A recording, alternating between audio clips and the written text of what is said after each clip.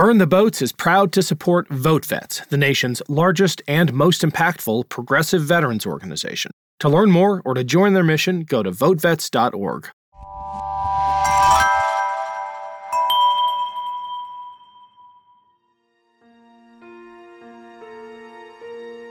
As recently as a year ago, people were talking about the radical left. It's very clear that that doesn't exist anymore. And if I were a Democrat, I would not use the word Republican for the next 10 months. I would say to my voters, you have a simple choice. It's me or the radical right. Me or the party of Trump, corruption, and QAnon, which are all code words for chaos. I think that's the way to talk to people now. I'm Ken Harbaugh, and this is Burn the Boats, a podcast about big decisions. My guest today is Billy Ray, an award-winning film producer, director, and writer whose credits include The Comey Rule, Captain Phillips, The Hunger Games, and a project in development titled J6 about the assault on the U.S. Capitol. Billy, I can't wait to hear more about that. Welcome to Burn the Boats. Thanks for having me. It's an honor. Before we get into the Hollywood stuff, I should let people know that you and I met a couple of years ago on the campaign trail, and I recently heard you describe yourself as no longer just a check-writing Democrat, but a full-time Democrat. What do you mean by that? What drove you to it? Well, prior to 2016, I literally was just a check-writing Democrat. If a candidate appealed to me, I would try to help them out. But it was usually on the federal level. It was presidential candidates. After the election of Trump, I was pretty flattened. I've never had that kind of reaction to an election in my lifetime. I couldn't eat. I couldn't sleep. I was kind of a mess. And I decided I could never again wake up the morning after an election thinking I could have done more or I should have done more. So I looked for a lane in which I thought I could be helpful. And I chose House races in 2018. And I started working with candidates, Democratic candidates running in red districts. You were one of them. And my attempt was, rather than just help them out financially with, fundraisers or phone banking or anything like that, all of which I was happy to do. And I had a bunch of town halls. I wanted to work with them one-on-one on messaging. I wanted to learn more about why people voted the way they did and communicate that to candidates in a way that I thought would be useful. But specifically, I wanted to help them learn how to sound less like Democrats, how to make the kinds of arguments that an independent voter could hear. So working with some very, very smart people who were, political messaging experts, I learned as fast as I could and wound up working with 30 candidates in that cycle. Again, all running in red districts, and 21 of them won. I can't take credit for those wins. Those were great candidates, but I know that in some of the close races we helped, and that put me on the radar of the party. So I'm now at a place where, I'm regularly doing messaging for about 65 elected members of the House and Senate, and another 30 that are running in this next cycle, all for the same low price of zero. It's about half my day, but I don't know how not to do it. Can you give us an example of specific ways in which language, in which particular semantics actually make all the difference when it comes to persuasion? I've heard you change a few words around and completely shift the way a political audience might respond to a particular message. Do I need to prompt you, or do you know kind of what I'm talking about? I do. I'll give you an example. The day after January 6th, I sent an email to all the electeds that I work with, and I said, please don't call it an insurrection. Don't use the word coup. Don't reach for any rhetorical flourishes like, temple of democracy. Just talk about it as a crime. Everybody understands what a crime is, and nobody likes crime. Everybody knows trespassing is bad. Everybody knows battery is bad. Everybody knows destruction of property is bad. And everybody really knows that assaulting a police officer is bad. So don't frame it like a coup, which is a word that no American can possibly understand. Just talk about it like a workplace lockdown. Everybody knows that if you're working in an office and a bunch of armed people are coming down the hall and you have to barricade behind a door, That's bad. So just talk about it in those terms, in terms people can understand. They'll reach their own conclusions about how high up it went. But just make sure that people understand that you're not politicizing the event, that you are just talking about it in its most nuts and bolts way. That's an example of using language to message in a very, very specific way. And is the goal anymore persuasion? Because I know you have strong feelings about the psychological underpinnings of what makes someone a Republican or a Democrat. Are we past the point where there's a large enough middle that persuasion matters? Not at all. I think 30% of this country has always been crazy. I mean it. Go back and look at some of the writings from the Revolutionary War, or certainly pre-Civil War. 30% of this country was crazy. The day Richard Nixon left office, his approval rating was 29%. Those are people that cannot be dissuaded from their point of view. No amount of evidence is going to move them. The difference now is, they never had the internet before to find one another. Now they do. So they seem like a more fused block of people. And in fact, they are. So let's put those aside. Those are not reachable people. But the number of people that actually move an election, that swing it one way or another, are always independent voters. That's always been true in America. I think there are more independent voters now than there ever have been. And within that slice, 26% of those independent voters nationally are undecided. And they will determine every election, House, Senate, and presidential. And yes, they can absolutely be persuaded. Of course they can be persuaded because they're independents. They may be conservative leaning, and I suspect that they are. But my entire endeavor in this is to talk to candidates about how to frame things so that those independent voters can be moved. Shockingly, among those undecided independents, Trump is radioactive. With them, his approval is at 20, his disapproval is at 67. I saw a poll just this week that 73% of undecided independents think that Trump has made this country much crazier than it was only 10 years ago. Yes, of course they can be moved, and the whole point is to target them. Can they be moved in the right places? I mean, absolutely. It doesn't matter a lot if they can be moved in California, or it matters if they can be moved in Wisconsin and in Ohio. Okay, so let's take Wisconsin. I'm a little gun shy about Ohio, as I imagine you are too, because that state is getting older and whiter. But in 2016, 6.2 million Americans who had voted for Obama then voted for Trump. So let's just call them flip voters. And whether they register as Democrat or Republican, they behave like independents. They are very much in play. If they could vote for Obama and then turn around and vote for Trump, they're just voting for change, right? So of those 6.2 million, 1.3 million were in just 3 states, Michigan, Pennsylvania, and Wisconsin. No surprise. Those were the 3 biggest surprises that Trump carried on that day. So someone did a really deep dive study of those 1.3 million American voters, and here's what they discovered. They discovered that on average, those voters work 2.5 jobs. On average, they commute 3 hours per day. And on average, they think about politics 4 minutes per week. Okay? So the trick is to find an argument that will meet that voter where he or she lives. I can tell you what that argument is not, for sure. You go up to that guy who's working 2.5 jobs, commuting 3 hours per day, and thinking about politics 4 hours per week. He's probably got a mom in a nursing home. He's probably taking medication every other day to make 30 pills last 60 days.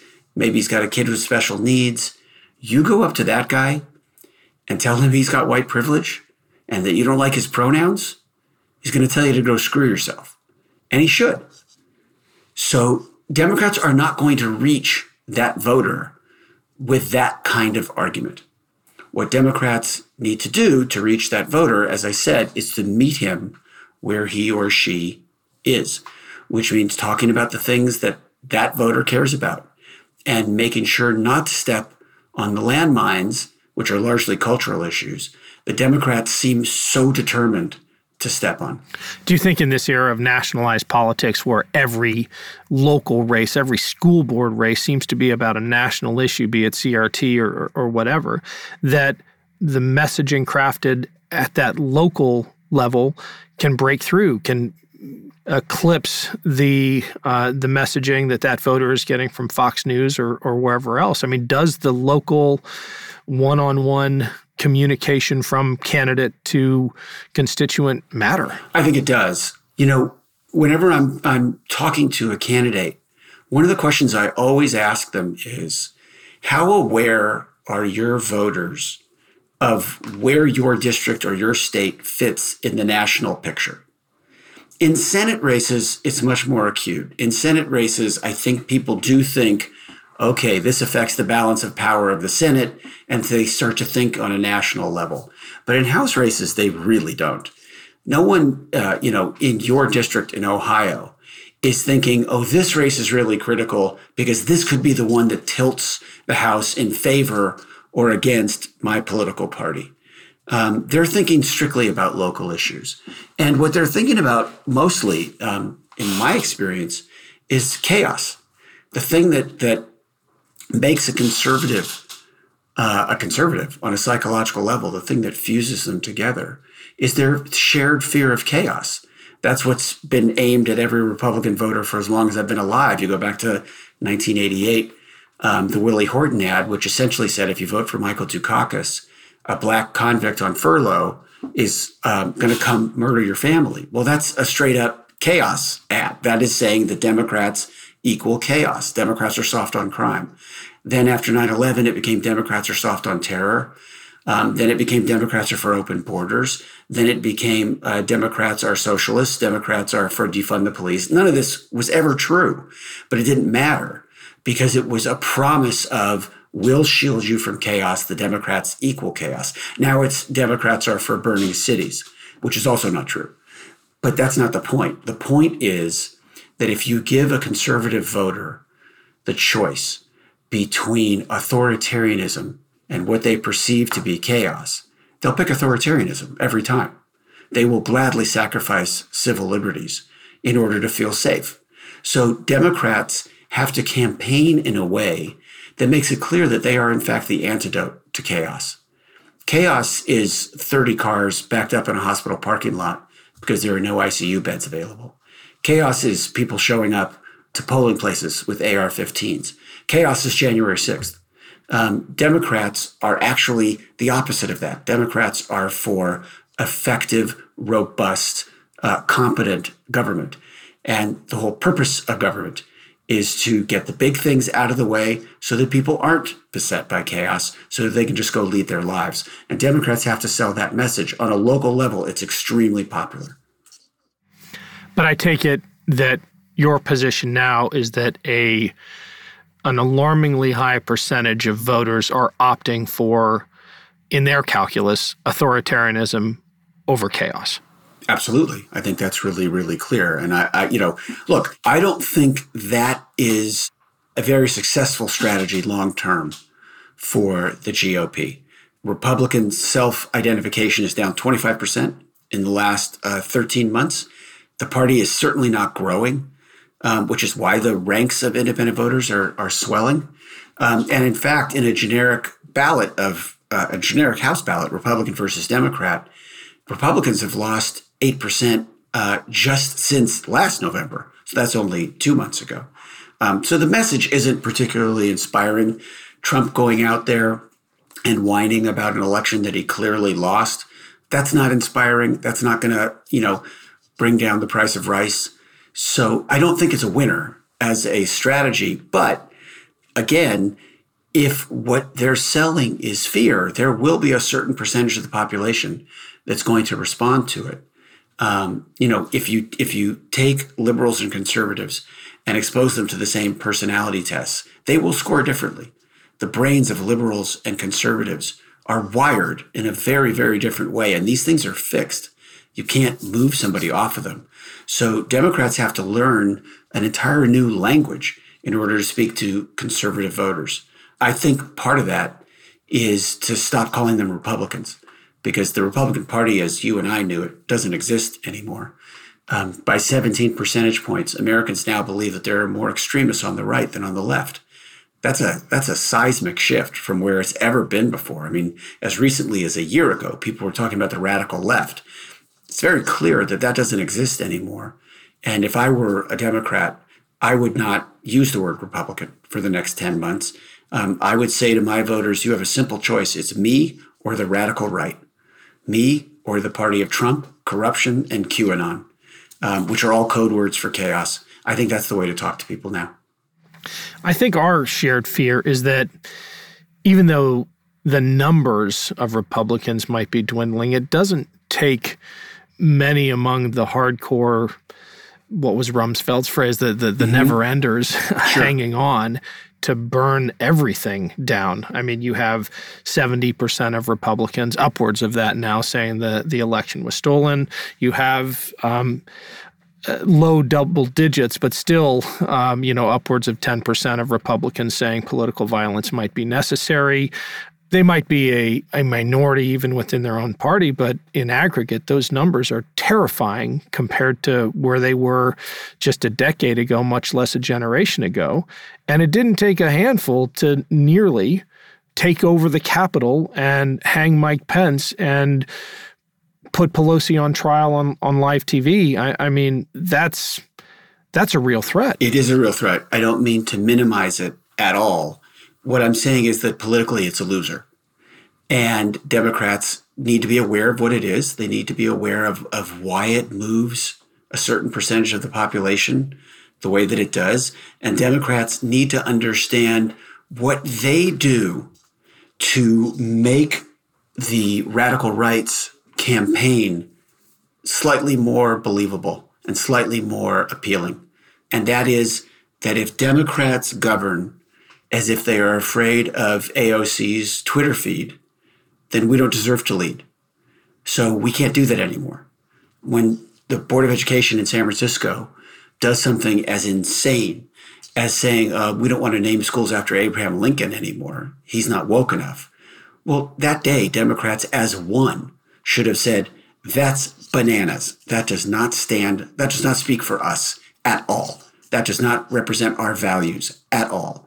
In the same way that when the BLM protests, which were 99.9% peaceful, when a few people showed up and things started to burn, Democrats needed immediately to say, this does not speak for me. Violence and Antifa do not speak for me. I disavow them completely.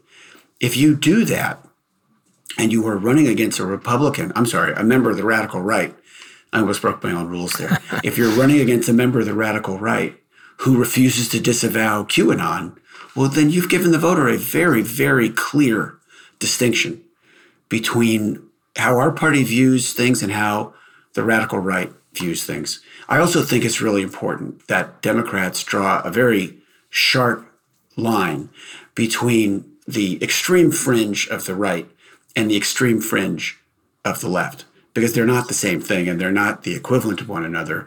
You know, their extreme fringe wants to end democracy and create fascism, and our extreme fringe wants everyone to go to college for free. So let's not say that they're the same thing, because they're not. No, they're not. I like to invoke the babysitter test.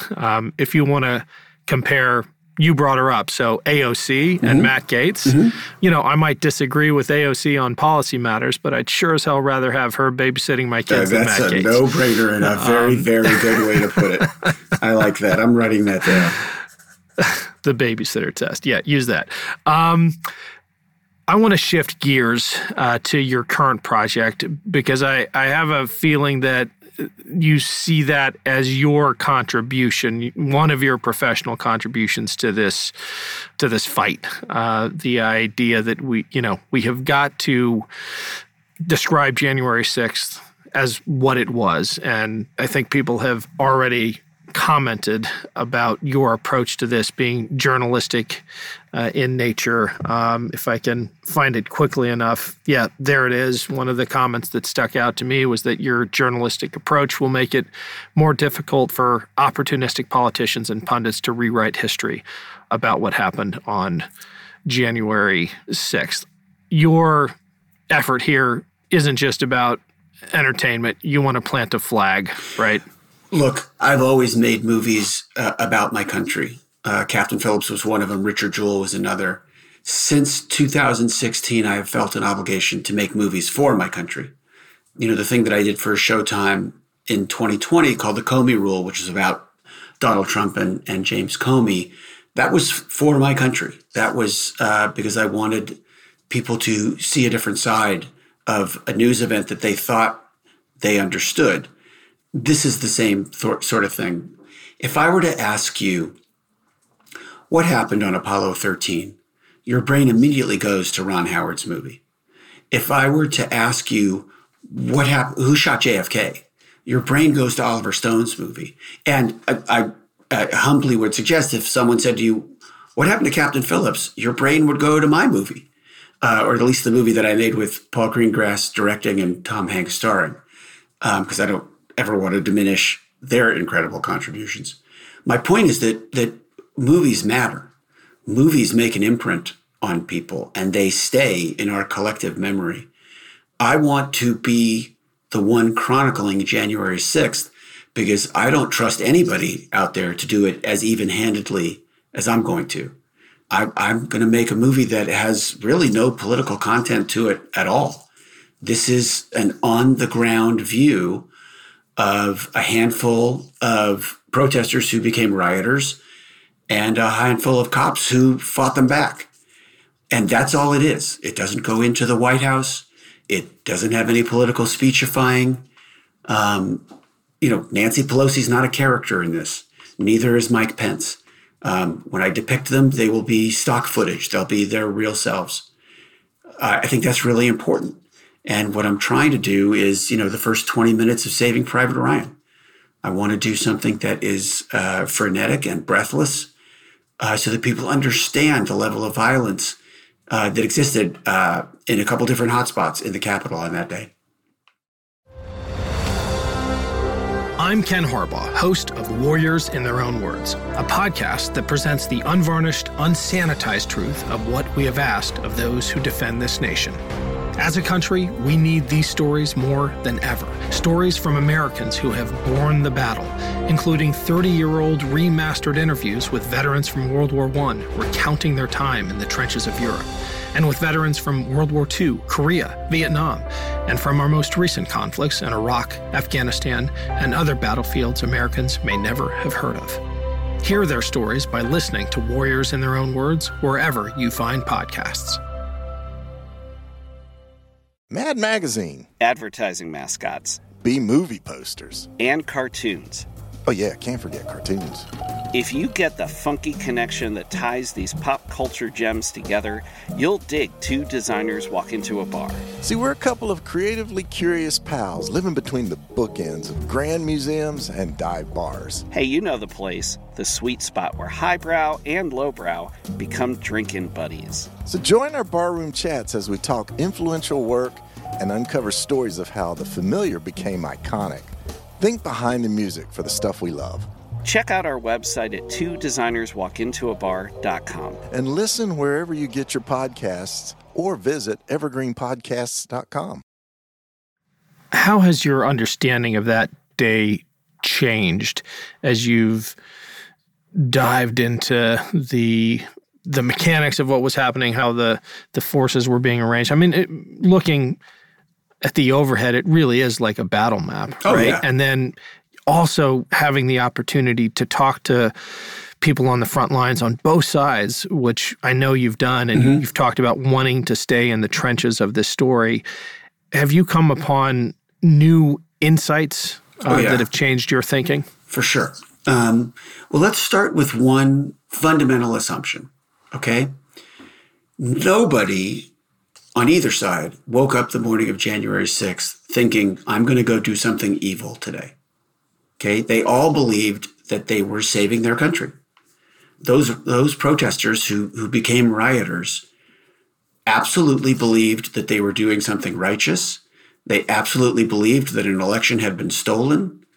And, there's more than one anecdotal story about people who, as they were beating up cops, were saying to those cops, Jesus forgives you. Okay? They clearly believed that they were doing something right. They were wrong.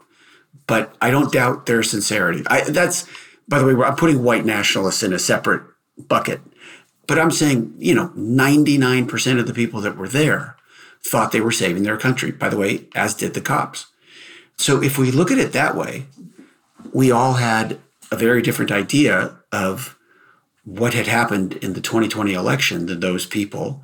And those people were fed an incredible amount of misinformation and disinformation that led, otherwise reasonable people to do some very, very unreasonable things. So let's just start with that as a fundamental assumption.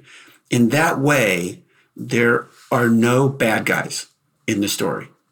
There are a lot of Americans approaching something very fundamental with fundamentally different assumptions. And half of them were just incorrect. So there's that. Then on a more macro level, the thing that was so shocking to me as I investigated the event was how on every level imaginable, the leadership of the United States Capitol Police let down the rank and file of the United States Capitol Police and got a lot of people badly hurt and some killed. And I know there's a lot of suspicions about were there like-minded individuals in the Capitol Police who actually allowed this riot to happen. I have not seen evidence of that. What I've seen is a lot of evidence that people in the Capitol Police believed that a white mob could never really be a mob. They just viewed it in a fundamentally different way. So they weren't running around with their hair on fire, even as intel was coming in from several field offices of the FBI and the headquarters of the FBI, that there was a real problem coming. You wound up with less security on that day than you would have for a normal July 4th concert at the Capitol. I mean, that's insane. Harry Dunn, who became, sort of famous as a result of January 6th, he was sent out the night of January 5th with a van to go pick up helmets for his fellow cops. He was sent to the government printing office, which is a depot for Capitol Police. And when he got there with the van, he was told that the FedEx truck had been late, and so the helmets hadn't been scanned into inventory yet. Can you come back tomorrow?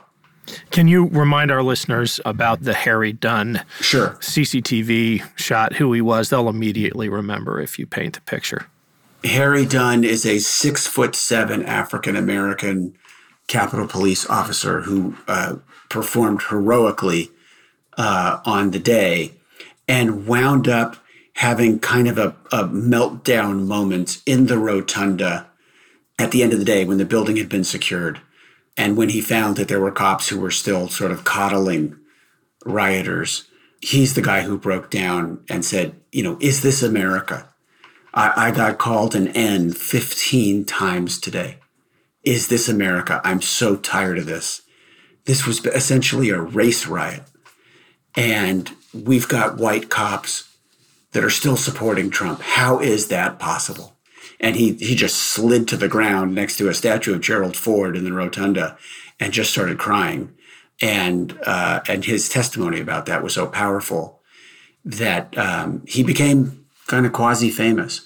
But the night before January 6th, he was just a guy in a van sent out by his sergeant to pick up helmets, only to be told that those helmets weren't ready.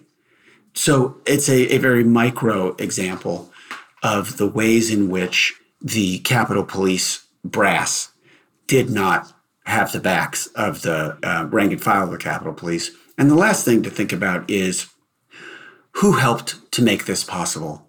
And from what I'm being told by people who have been investigating this at the Bureau, at various field offices and at headquarters, is that there is absolutely predication to file charges against several sitting members of Congress for aiding and abetting in the planning of this riot. And I believe that's coming. I believe those charges are coming. And I believe charges are coming for Mark Meadows and Steve Bannon and several other people in the White House. I'm going to stop short of saying that I think charges are coming for Donald Trump, because although I am absolutely convinced and have been told that there's adequate predication for those charges to be filed as well, there's a real cost-benefit analysis that has to go on before the United States government decides that it wants to establish the precedent of charging a former president with a crime, especially if that former president is going to be charged with crimes in Georgia and the state of New York, both of which I think are going to happen. For the members of Congress who aided and abetted for Mark Meadows, can't they just run out the clock? Sure, that'll be the attempt. That's why the committee has to move fast, and the committee has to provide plenty of information to the FBI, which is all going to happen. Oddly, the FBI is much more limited in its scope in terms of how it can investigate crimes like these than the committee is. The FBI, has to get warrants and all kinds of things that are controlled by judges, and they have to be very specific in terms of what they're investigating. The January 6th committee does not. It's not handcuffed in that way at all. So the January 6th committee can investigate in a very, very broad fashion, and it can uncover information that it can then hand to DOJ so that DOJ can file charges. What's your prediction for the 2022 midterms? Too early to tell. I see a lot of fatalism inside the Democratic Party, people saying that because it's an off-year election with a Democratic president, that we're fated to lose seats.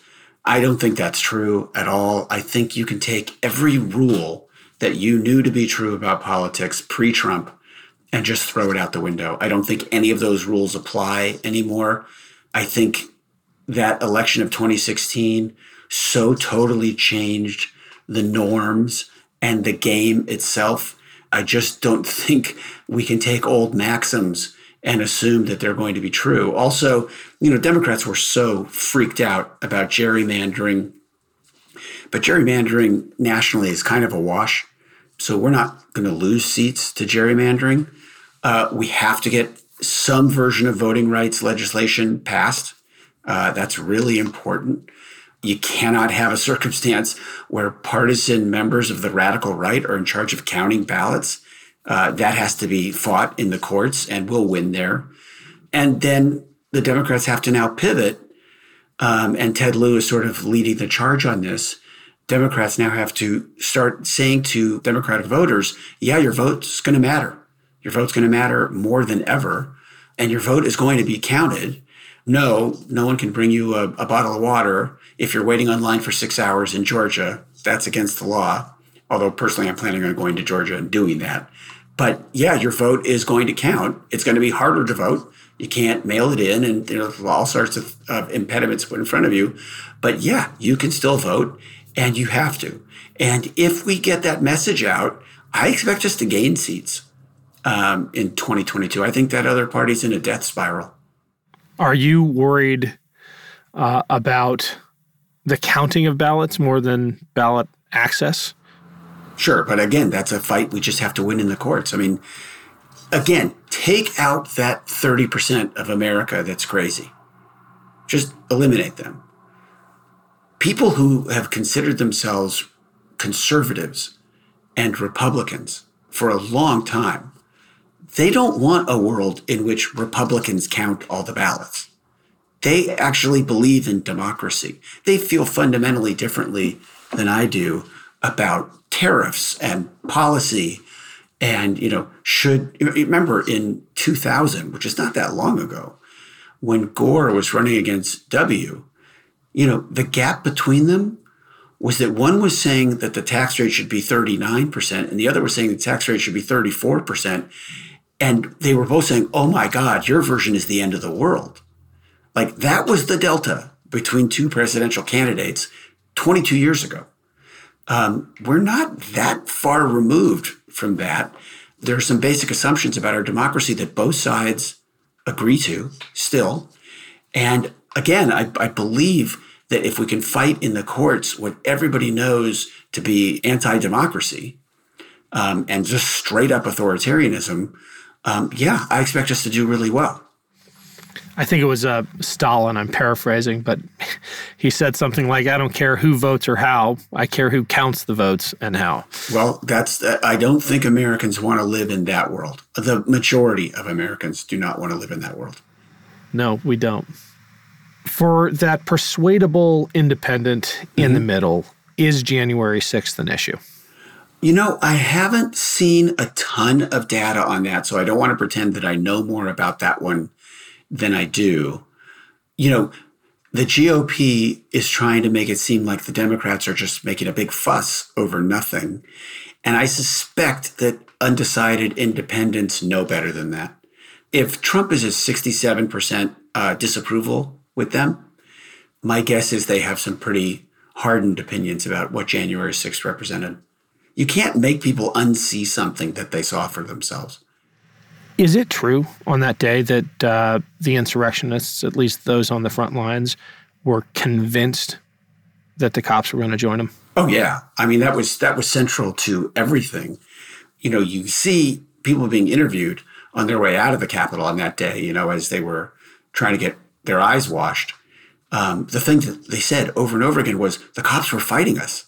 They were just incredulous about it. The whole plan was that like-minded cops were going to aid and abet the rioters on that day. And by the way, 90 to 95% of the people who rioted on that day were completely unorganized with no plan. They were just people who got swept up in a moment. I would say conservatively 5 to maybe the end of the spectrum being 10% of the people who were at the Capitol on that day were organized in any fashion. And, you know, a lot of those were Oath Keepers, and we can have a whole conversation about the Oath Keepers that is especially pertinent to you because the center of that was the Ohio Oath Keepers. But yes, of course, those people believed that the cops were going to help them, because if you would have walked into the break room of the United States Capitol Police, which is 4 stories underneath the floor of the Capitol, if you would have walked into that break room on January 6th, you would have been walking into South Africa. Half the room was, you know, white cops with shaved heads watching Fox News, and the other half of the room was black cops watching ESPN. And you had cops, white cops on that day who were wearing Trump T-shirts underneath their uniforms. So, yeah, you'd have reason to believe, if you were in MAGA Nation, that those white cops were absolutely going to join forces with you. What they didn't realize was that some of those cops wearing those Trump T-shirts, those were the biggest ass kickers of the day. Those were the people that were fighting the rioters the hardest. And I can think of a couple examples in particular where at the end of the day, those cops who were wearing Trump T-shirts that were now soaked orange because there was so much bear spray that they were sweating out, those cops were saying to the black cops, don't ever say the name Trump to me again, ever. That MF got friends of mine killed today. And they stopped being Republicans on that day. So the rioters were counting on help from those people. And I think there were several members of the GOP congressional caucus that were pretty sure that cops were going to aid and abet the rioters on that day. And I think that was the bet. And once they saw that that wasn't happening, then you saw the Boeberts and the Gosars and the Biggses of the world. They sort of ran for cover. But I think had the cops done what they expected, what the Boeberts of the world expected the cops to do, I think we would have had a very, very different outcome. Is there anything we can learn from the experiences of those cops who had the Trump T-shirts on and, having lived through what they lived through, now disavow that? I mean, you spent a lot of time with Michael Fanone, right, who voted for Trump as well, or was a Republican. It's impossible to simulate that experience for the average Trump voter or insurrection-adjacent Republican, right? But is there some way to package and share the visceral experience of someone like Michael Fanone so that other people can experience that conversion without having to suffer the way he did. Well, yeah, I mean, that's why I'm making the movie. There you go. That's the point of it. But look, if you can think back to a moment when you were in a fraternity in college, okay, or any organization, any institution that was, larger than just yourself, I can remember distinctly being very gung-ho about my fraternity in college and then seeing my fraternity do some things that were a real turnoff to me. And it made me feel differently about them. Sometimes you need to get a belly full of the thing that you said you wanted and then find out, oh, that's not at all what I wanted. I think that's what happened to those cops on that day. I think they saw a very, very ugly side of MAGA, certainly a very, very ugly side of the militia movement. And it was not what they thought it would be. You feel very differently about people that you thought you agreed with when they're hitting you in the face with a hockey stick or the pole of a flag or a baseball bat. And remember, we now know, as much as Louis Gohmert, the congressman from Texas, likes to lie out loud, that there was no one armed there that day. Forgetting the baseball bats and the machetes and the Molotov cocktails, there were plenty of firearms there. The latest number I've come to is at least 50 firearms there. So of course these people were armed. Well, if I'm a cop, I'm going to take that personally. And it's going to make me question all that I thought I knew about a movement that I had been proud of as recently as that morning. Your film is scripted, right? Yes. This is a fictionalized account. It's scripted, but it's not fictionalized. It's dramatized. Got it. Dramatized. Is that because that's your comfort zone or because it's hard to get the right interviews to make the documentary? Or do you think that a scripted treatment is what's going to reach the people you need to reach? I think you have to have a healthy respect for what you're not good at. I've never made a documentary before. There's no reason to believe that I would make the best documentary about January 6th. And I think a lot of people are going to attempt who have a lot more experience there than I do. But I feel capable of making this as a narrative film. I feel like I do know how to do that. And I think I know where to shine the light. And I think people will be stunned that the movie is as even-handed as it is. And I can promise you I'm not going to put anything in there that I can't prove.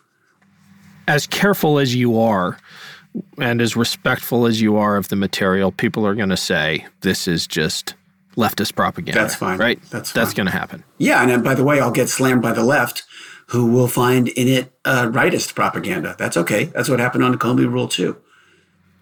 There is a dominant narrative, though, that the left dominates the cultural conversation. That is an absolute joke. Just an absolute joke.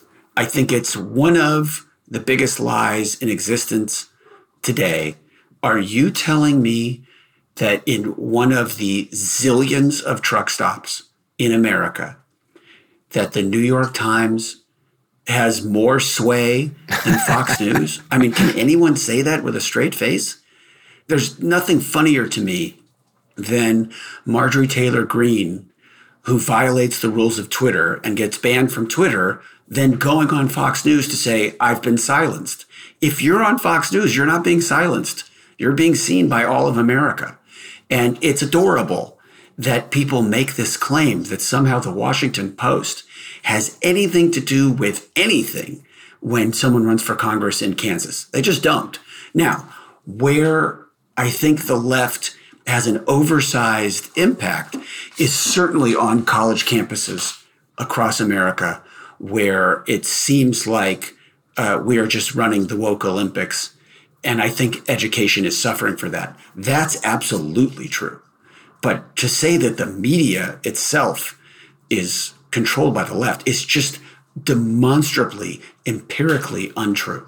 We've got two Senate candidates here in Ohio that complain ad nauseum on Twitter that they're being right. Silenced. Right. Well, look, on Twitter. Josh Mandel and J.D. Vance are two of the most disingenuous, cynical pricks in American politics today. And that is no small boast, because there's a lot of competition out there. Those two guys, they are such performers. They're such liars. The corruption, the moral corruption, runs so deep with those two guys. I'm not sure that they actually believe a word that they say. It may all be performance art, but even if it's not, even if they actually believe some of the crap that they are spewing, it is incredibly dangerous.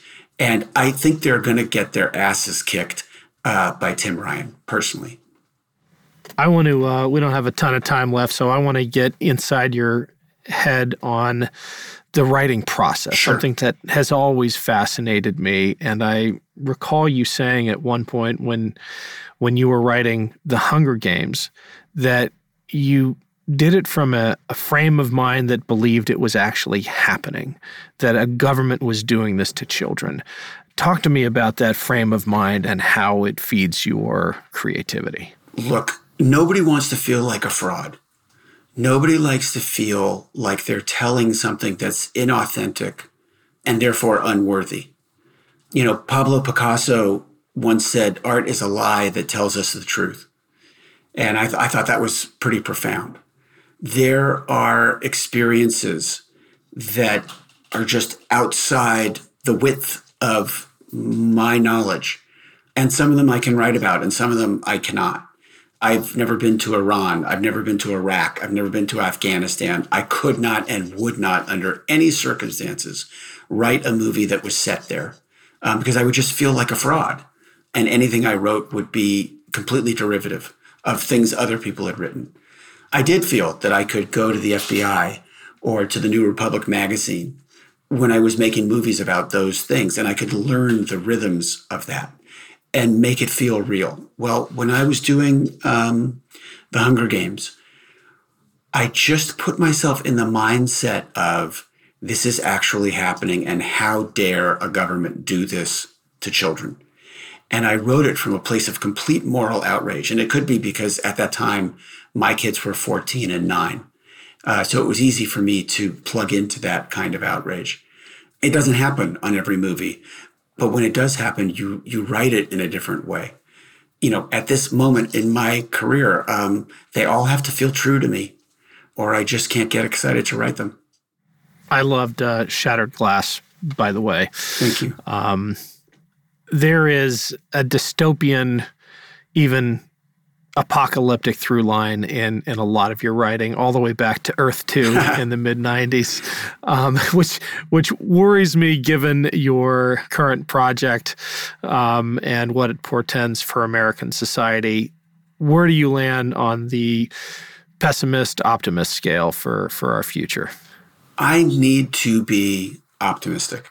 I just have to be, or I can't get through the day. I can't be a good parent if I'm not encouraging my kids that things are going to be okay. And that doesn't mean that I'm blue skying them. It doesn't mean that I'm deluding them about the challenges that face our country and our democracy. But I cannot allow the negativity that I see around me to seep into my lungs because the prospect of that is so bleak. I won't be able to function. You know, as I said, I provide messaging for a lot of elected members of the House and Senate and another 30 people that are running as hopeful members of Congress in this cycle.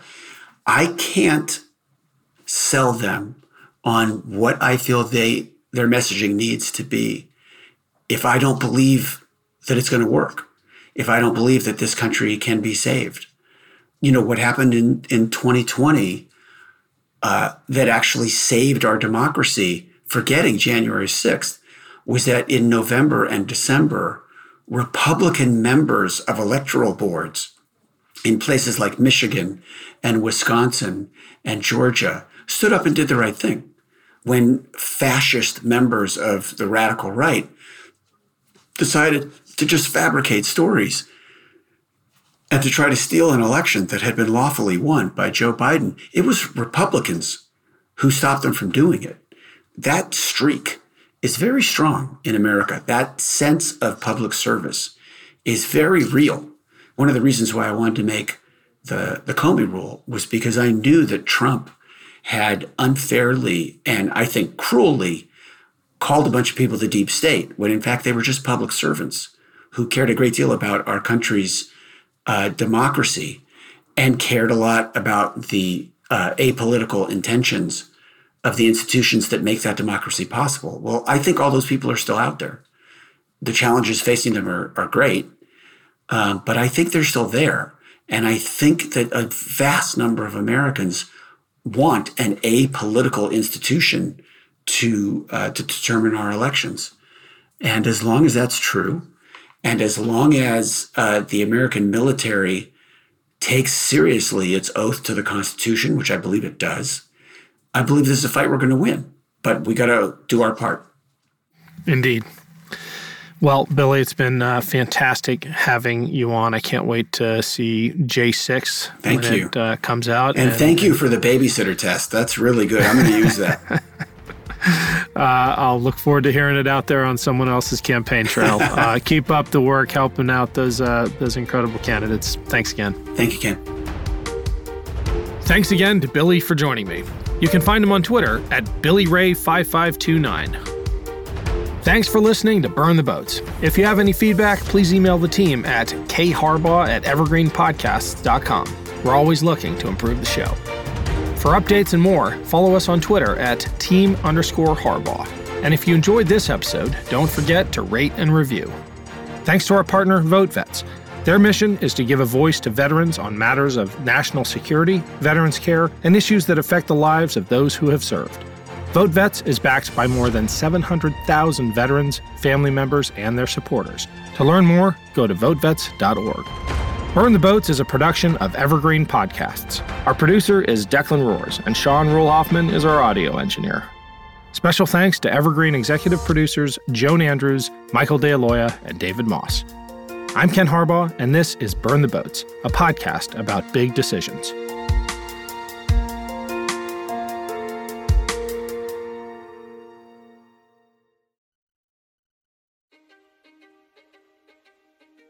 History is complicated.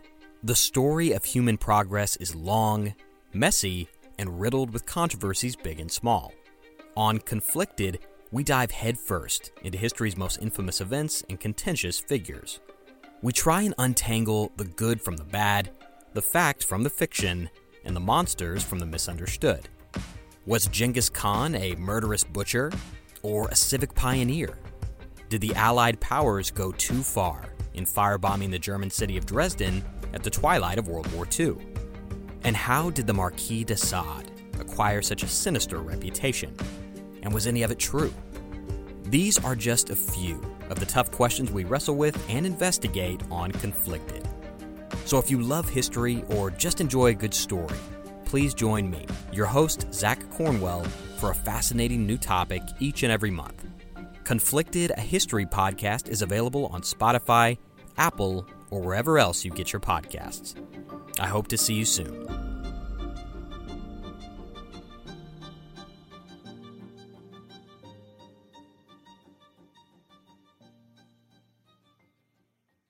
This podcast was produced with the support of the Ohio Motion Picture Tax Credit and in partnership with the Ohio Development Services Agency.